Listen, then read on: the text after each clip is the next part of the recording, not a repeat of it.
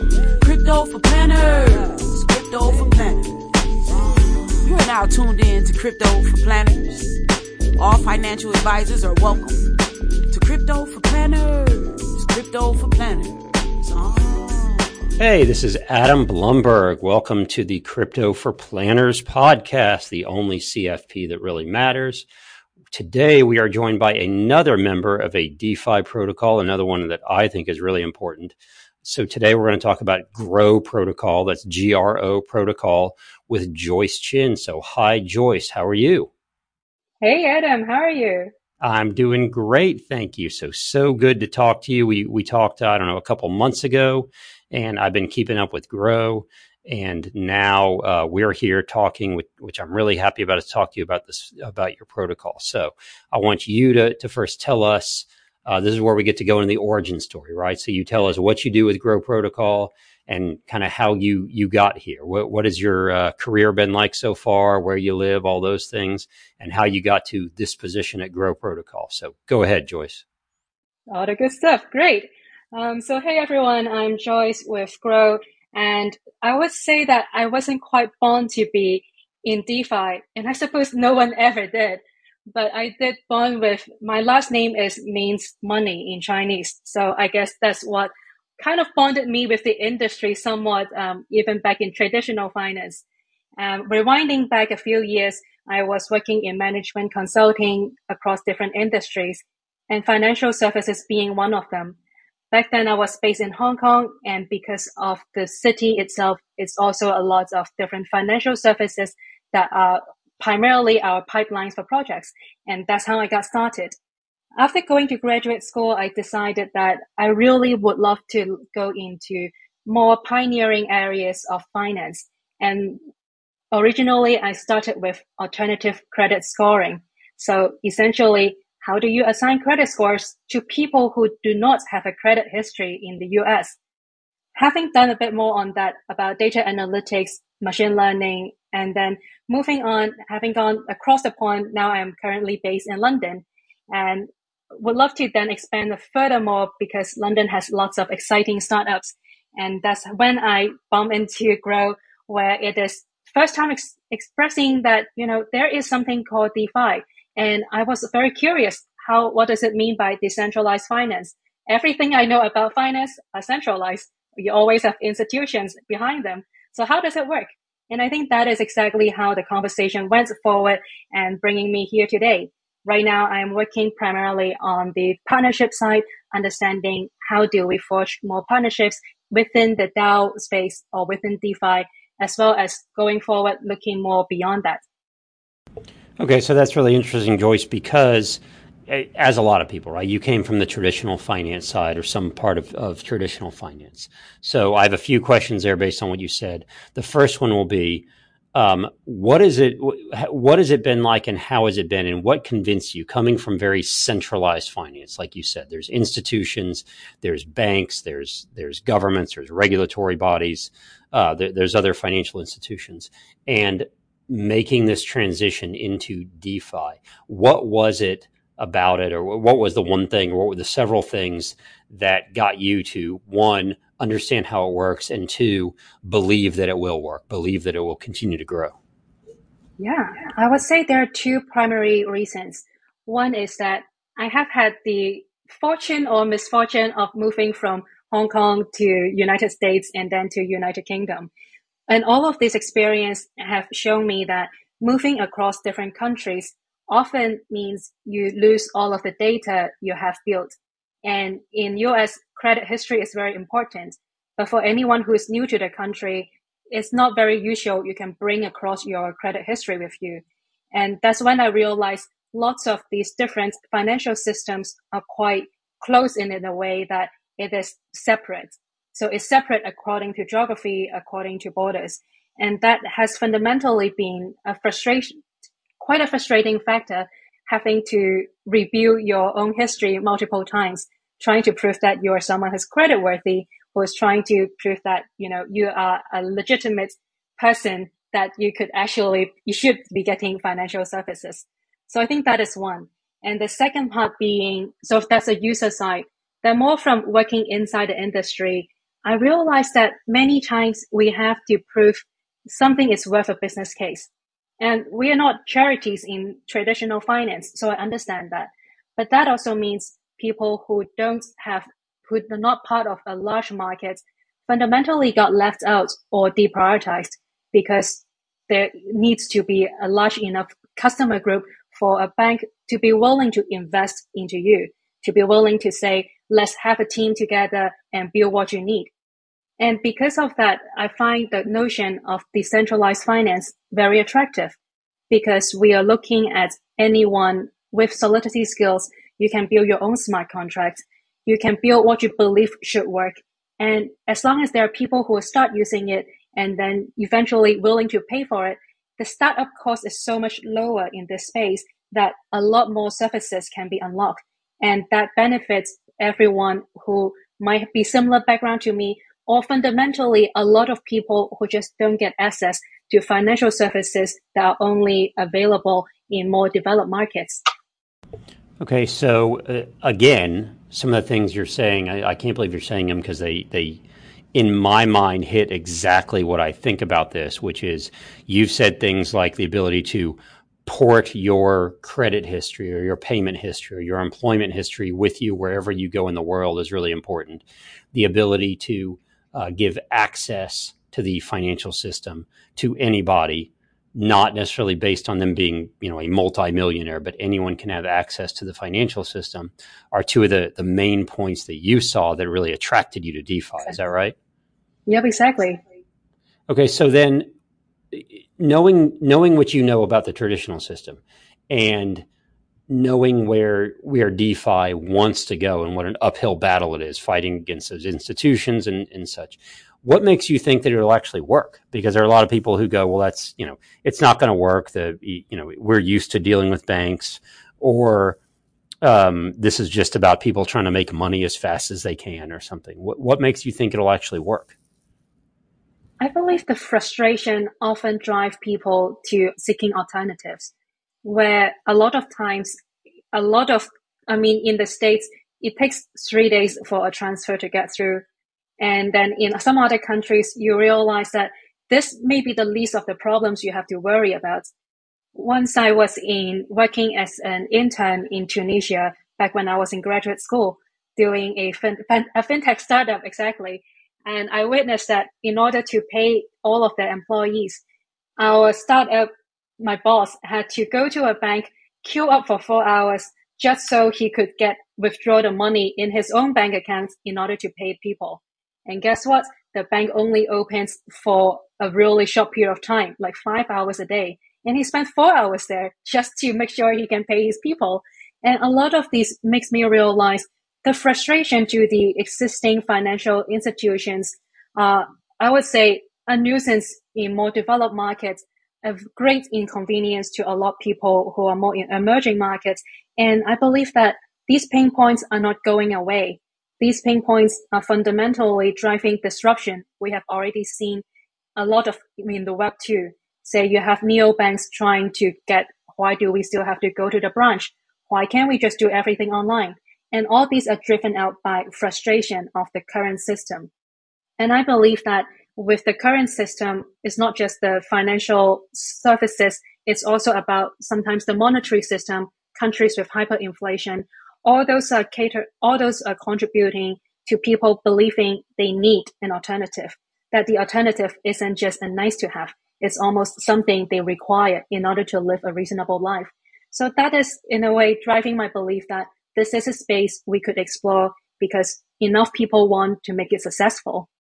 Okay, so again, what's interesting is in all that explanation of one, what brought you here and what's interesting to you and what you think will make it will make the system continue to go is none of that was about making a lot of money. Like none of it was we want to make 100% on our money or we want that 100x token or something. It was all about increasing participation and giving more access and giving more portability, which I think is interesting. So with that, can you tell us a little bit about Grow Protocol? Because that's what you're working on now. That's what you're a part of right now. So tell us a little bit about the protocol that you're a part of. Absolutely. Grow protocol is a stablecoin protocol. It makes it easy for everyone to earn stablecoin yields. And let's break it down bit by bit. Why is it, what exactly does it mean to earn stablecoin yields? In decentralized finance, a lot of times you would be able to, if you hold certain stablecoins, you can put them into liquidity pools. What is liquidity pool? It's really a place for various different tokens that coexist together in order to facilitate people to trade one for another. And a lot of times, in order to attract liquidity, the incentives come through from trading fees. The more people trade, the higher they charge a fee and the higher people providing liquidity would get. On top of this, you would also be getting governance token incentives. That is meaning that the platform that hosts these liquidity pools want you to go to their pools instead of someone else's. So they're giving you an incentives based on that. And these are fundamentally steps that would require any user wanting to tap into stablecoin yield need to do in order to get those yields, right? But they are very onerous. You will have to understand how these protocols work, how these pools work, understanding the risk. And many of our users, we believe, are just not in the position to either judge them as they have better things to do with their life, or simply that they are seeking for simplicity. Everyone would love to be, having less trouble in order to get those yields. That's where Grow steps in, where we believe that if we can offer and simplify products where anyone could just have to choose, do you want more protection or do you want higher yield? And once you make that choice, you deposit, we take care of all of those steps I described for you, meaning that we help you do the due diligence of whether certain protocols are safe from security risk, meaning they are not likely to get hacked. Aside from that, understanding what are the yields that are out there in the markets, let us help you find yields that are healthy, sustainable, coming from trading fees, coming from those extra incentives by the platforms, for example. And then if, sometimes these yields are not fixed rates, they're not fixed income product. So they do vary quite a lot. And in that case, we help you rotate different strategies. So then at the end of the day, you don't have to keep checking in to make sure you're earning something, but instead we are giving you a product that is helping itself, basically automating all the process we have talked about just now. And in return, you can sit back as a user and get your yields and not having to worry about that.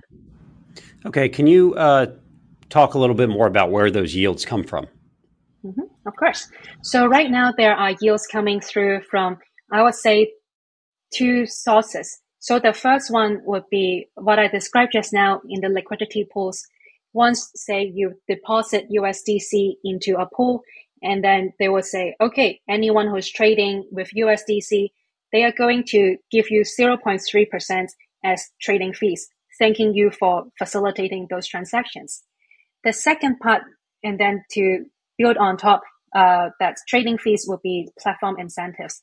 Then the second part would be lending and borrowing. Primarily in our space, we dabbled in the lending part because lending to people because they need more liquidity, maybe because they find better ways to earn yield, maybe because they need that for transactions. So by lending, we are also seeing another source of income for our users as well. I think those are the primary two ways for anyone holding stablecoins today to earn yield.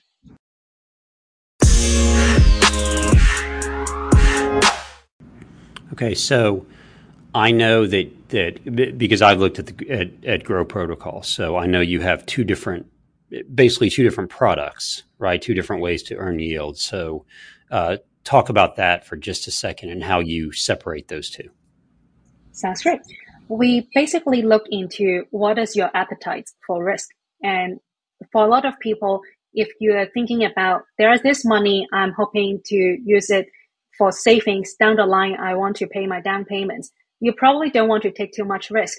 And that's why we have a product that is protected from protocol failures, meaning that if the underlying protocol where you earn those yields are getting smart contract exploitation, we would make sure that it is being protected, or better words thing is that it's being shielded from any one single point of failure.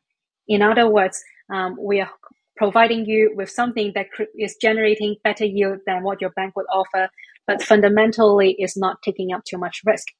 Now, the risk does not just disappear. They go somewhere else. That's where the second product comes in. In return for protecting the first product, it would get part of the yields generated from the first product in return. So then, in a way, they are providing a surface of protection and in return getting some more yields out of that. That is why they are both quite symbiotic, because one has to exist with another. And the underlying mechanism we are using is risk tranching. Okay, so the risk you're talking about primarily, correct me if I'm wrong, is like smart contract risk, right? So the risk of exploit and hack and such like in those kinds of things. Is that correct?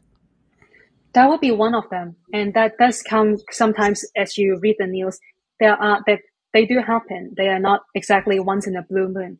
So it makes sense for people to worry about them. A second one that we find to be concerning for some people is that stable coins are not, some of them are fairly stable. You always see them at 1-to-1 US dollars. But at certain circumstances, they could get unpegged, as in the underlying collateral may not be enough to maintain the peg. And that's the case where people worry, what if they lose peg? What if they become 1 to half a US dollar? And that is also the risk that we are hoping to shield our users from if they seek for the protection. Now, that one, arguably, it is depending on whether it's centralized or decentralized, there could be understandably different risk level. In the more decentralized stablecoins, much of the time you see they're being over-collateralized. So why is there such a risk? The risk comes from the collateral isn't being held by what we usually think of as cash equivalents. Rather, they could be something, or ETH could be cash equivalents if you can, because it's very liquid, but fundamentally they have price fluctuations. So when the asset prices change, you could say the collateralization level suddenly drops. And if it drops enough, then there is a risk of the stablecoin not having enough collateral to peg 1-to-1. So those would be some of the risks that people could be aware of and worried about. And that's why we have powered stablecoin to shield them against those from. Got it. Okay. So if I'm the investor and I want to earn obviously a lower of the two interest rate, but I want to be shielded from most of those risks, I can get the lower payout, the lower reward, because I'm taking almost none of that risk. Whereas if I'm willing to take on some of that risk, if I've evaluated it and I say, look, I'm going to take on some of that risk, if there is a breach or an exploit, or if the stablecoin peg gets hammered because, the price of the underlying collateral drops, then I'm the first line of defense, and some of my funds are going to be lost because of it. But because of that, I get a higher return. Is that accurate? So I as the investor, get to choose. Exactly. The choice is with your hands, and depending on, and perhaps you want to say it's not just about the individual, right? It's also about whether the sum of money, what is the use of it? Are you thinking in the long term about growing that, or is that you're happy for it to stay there for the long term, getting more and more? Because in the long term, arguably, right? Because we have a diversified portfolio, it's not like it would get completely wiped out. Chances are you would suffer a loss if you choose the higher risk product and the risk does materialize. But then in the long term, you can grow that back. But a lot of people wouldn't want that risk. And if for you that amount of money turns out to be supporting something, other goals you have in mind, then perhaps it's better off looking for the lower risk option.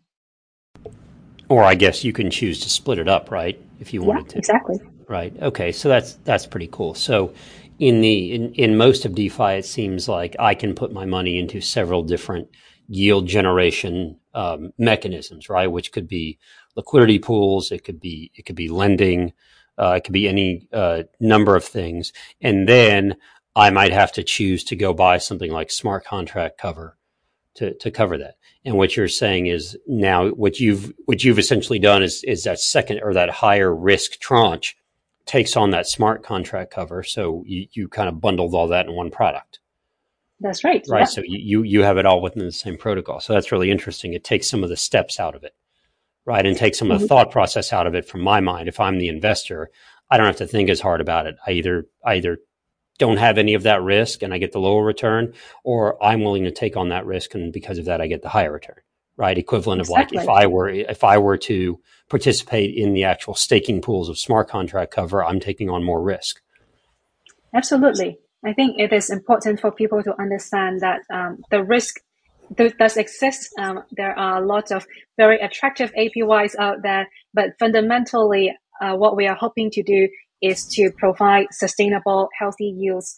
So they won't be the highest headline rates you see out there, but then it is being thoughtfully considered what are the strategies that would fundamentally give you yield without taking as much risk as you would from some other protocols.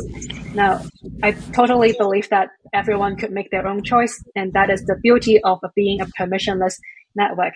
The reason we do that is simply to make it easier, as you said, reducing the thought process, making it easier for anyone who said, I'm new to this space. I would really love to get in, but I'm a bit uncertain and uneasy about the risk because I don't fully understand those risks yet. I think that could be a way for people to get started. Or conversely, if you felt like I understand the risk perfectly, I'm just too busy to manage any of that. That could also be a really good way for you to manage your holding without worrying too much about, putting in too much time and worry too much about that. Okay, so again, interesting because so much of DeFi up to this point has been, or so much of crypto overall in DeFi has been about these wild yield and growth and everything. And so now what you're saying is, okay, we're going to take all this DeFi that's been built, and now we're going to give a product that has a relatively low return compared to what everyone else is expecting in crypto. So where do you and Grow see the use cases? Obviously not just for Grow protocol, but there are other protocols or other ways for people to earn on their stable coins, which is not wildly risky. So where do you see the use cases specifically for Grow protocol or for something like this? I think the use cases comes into the more retail side. We have covered people who are new to DeFi, who are still on the learning curve, people who are fundamentally looking for a place to park their stable coins. And those people also could be very actively looking to have a stable coin stack somewhere, earning yield maybe a bit lower, but they can use that to time the market. A few weeks ago, the market unfortunately went down substantially. And for anyone who is holding ETH at that point, you're probably worried about, oh gosh, my portfolio simply just went down by that much percentage. But if you have a bit more allocated to stable coins, then I believe it would actually turn out not to be a bad time to perhaps, enter the market. So I think it plays a part of helping everyone think about how do you balance your portfolio without feeling I am just having zero yield. Because having zero yield, I could understand it is a psychological barrier that's hard to cross when you see all the numbers around you. But I hope that with this, we can get more people feel comfortable thinking more smartly about their portfolio. And on the institutional side, I would also say we have come across a lot of DAO treasuries. They have been sitting on tens or even hundreds of millions of stablecoin. And a lot of people are worried because it is the DAO's money. They don't want to risk too much around it. What if, they go into the higher risk protocols and lost a substantial part? So for these type of scenarios, we see the use case being simply giving you a way again to earn single digit yield, but with protection, so that it is generating something that could help afford the day-to-day expenses for the DAO without putting your capital at too much risk. Okay. Yeah, I see so many, I see so many use cases for it, obviously. For institutions, a lot of times have to keep a lot of cash on hand, either because they need to invest it, or I see it, eventually if people are using this as their bank, as you alluded to when you were in Tunisia and the business owner had to go to the bank and wait 4 hours to get money, they have to have cash to pay people. And you can't pay people with ETH or Bitcoin, as much as people think, because because people don't want to take on that volatility when it comes to their paycheck. So, nor do business owners want to take on that volatility of holding it on their books, right? They're going to hold stable coins. They're going to want to earn something on them. They want to earn obviously more than they can in the bank. So I see the use cases there. You mentioned treasuries, or Dow treasuries. I think Dow treasuries will transition into company treasuries, where I see it also. Well, and because of that, you're going to have accountants, financial advisors, all that, who are going to have to be able to know about these protocols to tell their clients, look, we need to go into cash, which is essentially a stable coin, USDC or something. While you're in there, we can earn 2.5%, 2.8% on some of it, 6.8% on other, if we're willing to take on just a little bit of risk, but we're not taking on volatility risk, right? We're taking on just basically smart contract risk and currency peg risk and that kind of thing. So I see that as a huge need for financial advisors and accountants and lawyers to be able to understand it as they advise clients more. And as I think about it in terms of overall portfolios, whether it's my investment or my business's investment or something, it's the need at some point to be in cash, to be in something that doesn't have that volatility, either because I want to be able to invest when the market comes down, I want a dollar cost average. I just want to earn yield. And I might go, look, I always need to have cash around. It's my emergency fund. But here in the US, I'm lucky. Where you are in the UK, you're kind of lucky. Like you can kind of count on the banking system to have your money there when you need it. Other countries, they can't. But if they want to hold something stable for some time because they have to use it to pay bills, then they need to be able to hold that USDC or hold that stable coin, and it would be nice to earn some yield on it. And this is a way they could do it. So I could see it being such an important part of portfolios. Well, again, whether it's a business owning it in their treasury or it's me owning it in my personal portfolio, because that's how we hold our cash. And because I know I have to pay my bills this month, I need to make sure I have a couple months worth of emergency fund, and I'm going to hold it in USDC, earning anywhere from 2 to 6% instead of holding it in my bank account. Very much so. And I would say it is helping us to not having to either forego liquidity for yield or the other way around. And really hoping that, again, this is helping people to use stable coins more often or cryptocurrency in general, as you said, because they don't have to always equate cryptocurrency with being volatile, with being the risk about what if the price drops by half in a few months' time. So I'm really hoping that building around the stablecoin ecosystem helps more people adopt cryptocurrency as a whole, because they would be able to really treat that as almost like a savings account. And a savings account where, as you said, if you need the money, you can use them. But then otherwise, it is sitting there helping you generate more yield, because then, again, interest rate, important to make sure we start savings and creating more wealth in an early age. I'm saying that I think more to my younger self. I wish that when I was younger, I already have more stable coin and then starting building wealth from there on.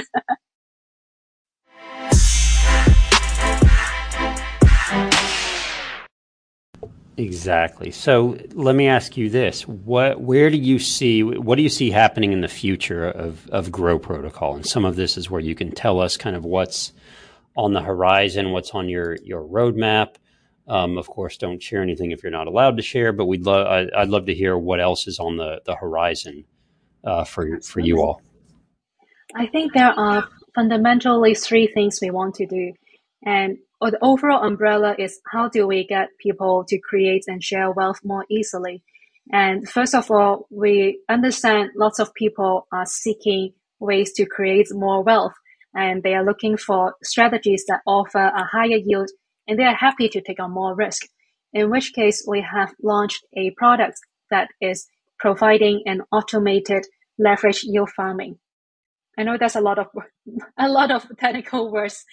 What it really means is that when you actually deposit the stable coins, instead of them going to be lending out or being put into those liquidity pools I described to facilitate trading, you would actually use that. We will help you use that amount of money to borrow a volatile asset.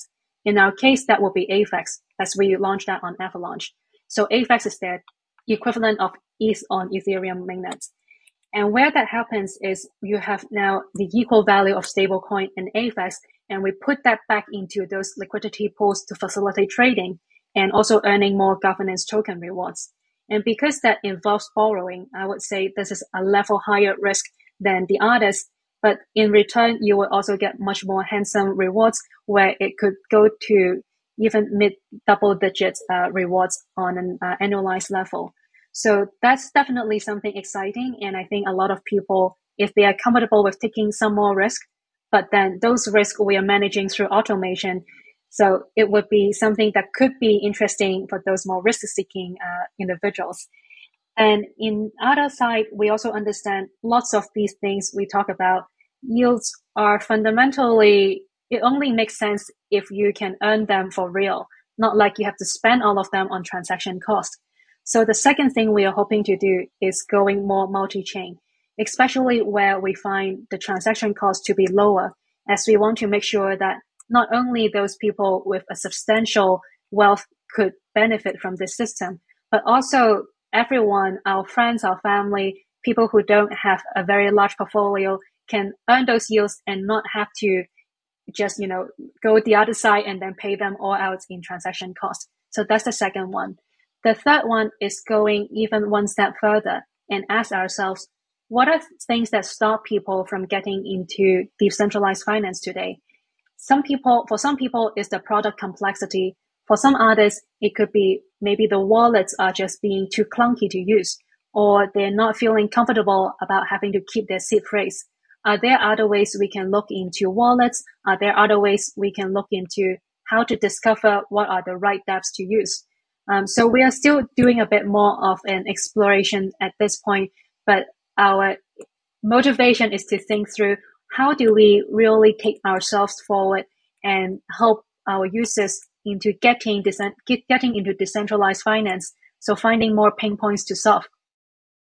Okay, I love that because it's more about getting more people involved, which is where we started our conversation, which is where you got into understanding and really enjoying being a part of decentralized finance, which is greater participation, more safety and security around money for more people around the world, more, kind of openness, more portability. And so now what you're talking about is taking this protocol, taking the abilities that decentralized finance has given us to not only earn more yield, but to basically disintermediate and have everyone be a part of the financial system, not everyone use a financial system that the banks and governments have created for us, but everyone be a part of it.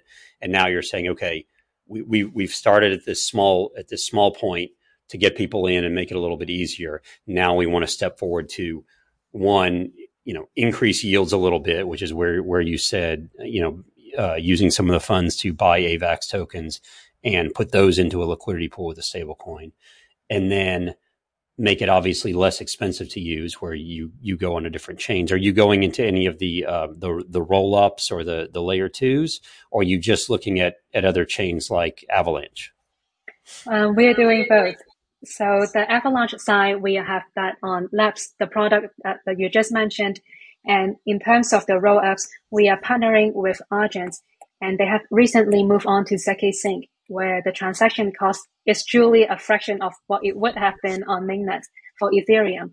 So right now we have the higher risk product available on Argent ZK-Sync, ideally making it easier for everyone to get into the space.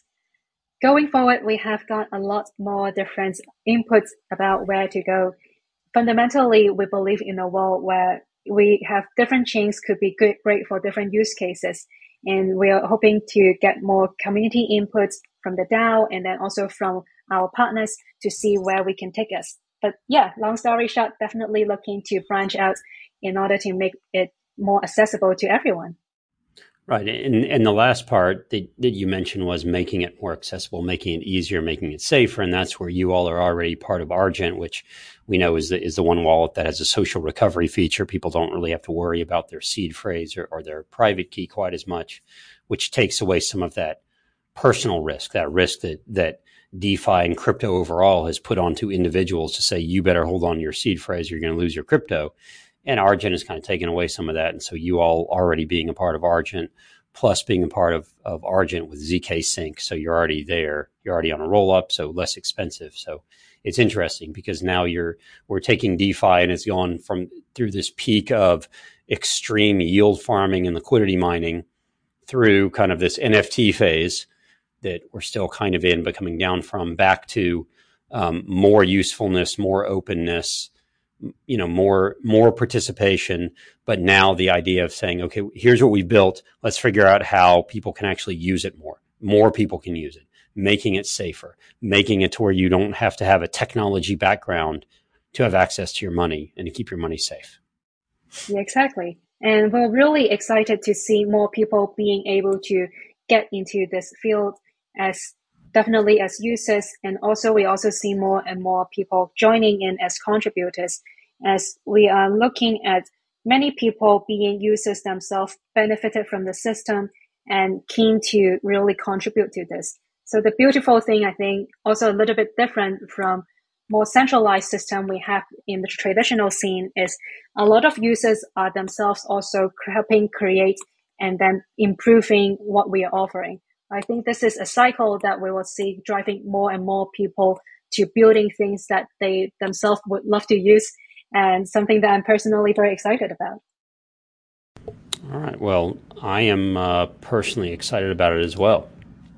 And as I've gotten excited about protocols like this, because again, as we talk to financial advisors and accountants and try to help them understand it, it takes the conversation away from purely trying to make as much money as you can on every single investment to, I can keep my money safe, I can increase participation. And quite honestly, Joyce, it also, the ability to have more participation all over the world actually keeps the whole system safer, right? It means you don't have a few whales with their money in some of these protocols. If more people are participating, it keeps the whole thing safer. It keeps the yield safer. I mean, that's really what we're doing here, is trying to get more people involved, and therefore keeps the whole system moving. Absolutely. And would love to also be able to be in the place where, as long as people can find this easy to access, either in terms of technology, in terms of your transaction costs, and also regardless of the geography, really excited to see more people being able to build up their personal safety net, being able to make sure they can afford any unexpected expenses. And all those things, I still believe that is why what the financial services or financial system can be, and hoping that DeFi would definitely go into that direction. All right. I agree. Joyce, thank you so much for being a part of this. So how do we learn more about Grow Protocol? If you'd love to learn more about Grow, definitely come over to our website, www.grow.xyz. Alternatively, you can also join us on Twitter. If you have been living on Twitter, that might be the most natural place to go. And that will be at Grow Protocol. Finally, also welcome to join us on Discord if you'd like to chat more and learn more about this. We would have a lot of different Medium articles or documentation for those who love to go deeper to read, but perhaps that can be one step further. Once you're further down the rabbit hole, we'll definitely introduce you to those. Right. And those of you that are certified digital asset advisors that have gone through our course and have that designation, you'll probably be able to read the documentation and really understand what they're doing and get pretty excited about it. Because I know that when we teach the course and we start talking DeFi is when financial advisors get really excited. So for advisors, we've talked about how hard it can be to identify all those protocols and figure out where you want to go for your clients. And this is a way where Grow Protocol has kind of said, look, we'll take a lot of that on for you, and you just have to get some stable coins, deposit into our protocol, and we'll take care of a lot of the heavy lifting for you. So, and you'll be able, if you're a CDAA, will be able to read the documentation and totally understand what it means and what it's doing. So thank you again, Joyce. Appreciate your being here. Appreciate your talking about Grow and especially about DeFi and how it can, how it can increase participation, how it can help people with their stablecoin yields, all of those things that we love talking about. So thank you for being here. Thank you so much for having me, Adam. Yeah, and good luck. So for everyone listening, thank you so much for joining us for listening to the Crypto for Planners podcast put on by PlannerDAO. If you're listening to this in the near future, remember April 25th and 26th in Kansas City, we're going to have the Crypto for Planners conference that we're calling the Crossroads 2022. It's where if you're a financial advisor, a financial planner, an accountant, an attorney, and you want to make crypto a part of your practice at all in the next year, we're going to have workshops. We're going to have you, roll up your sleeves, open up your laptops, and learn about how all these systems work so that you can actually leave there making this a part of your practice in the very near future. So we hope you'll join us there.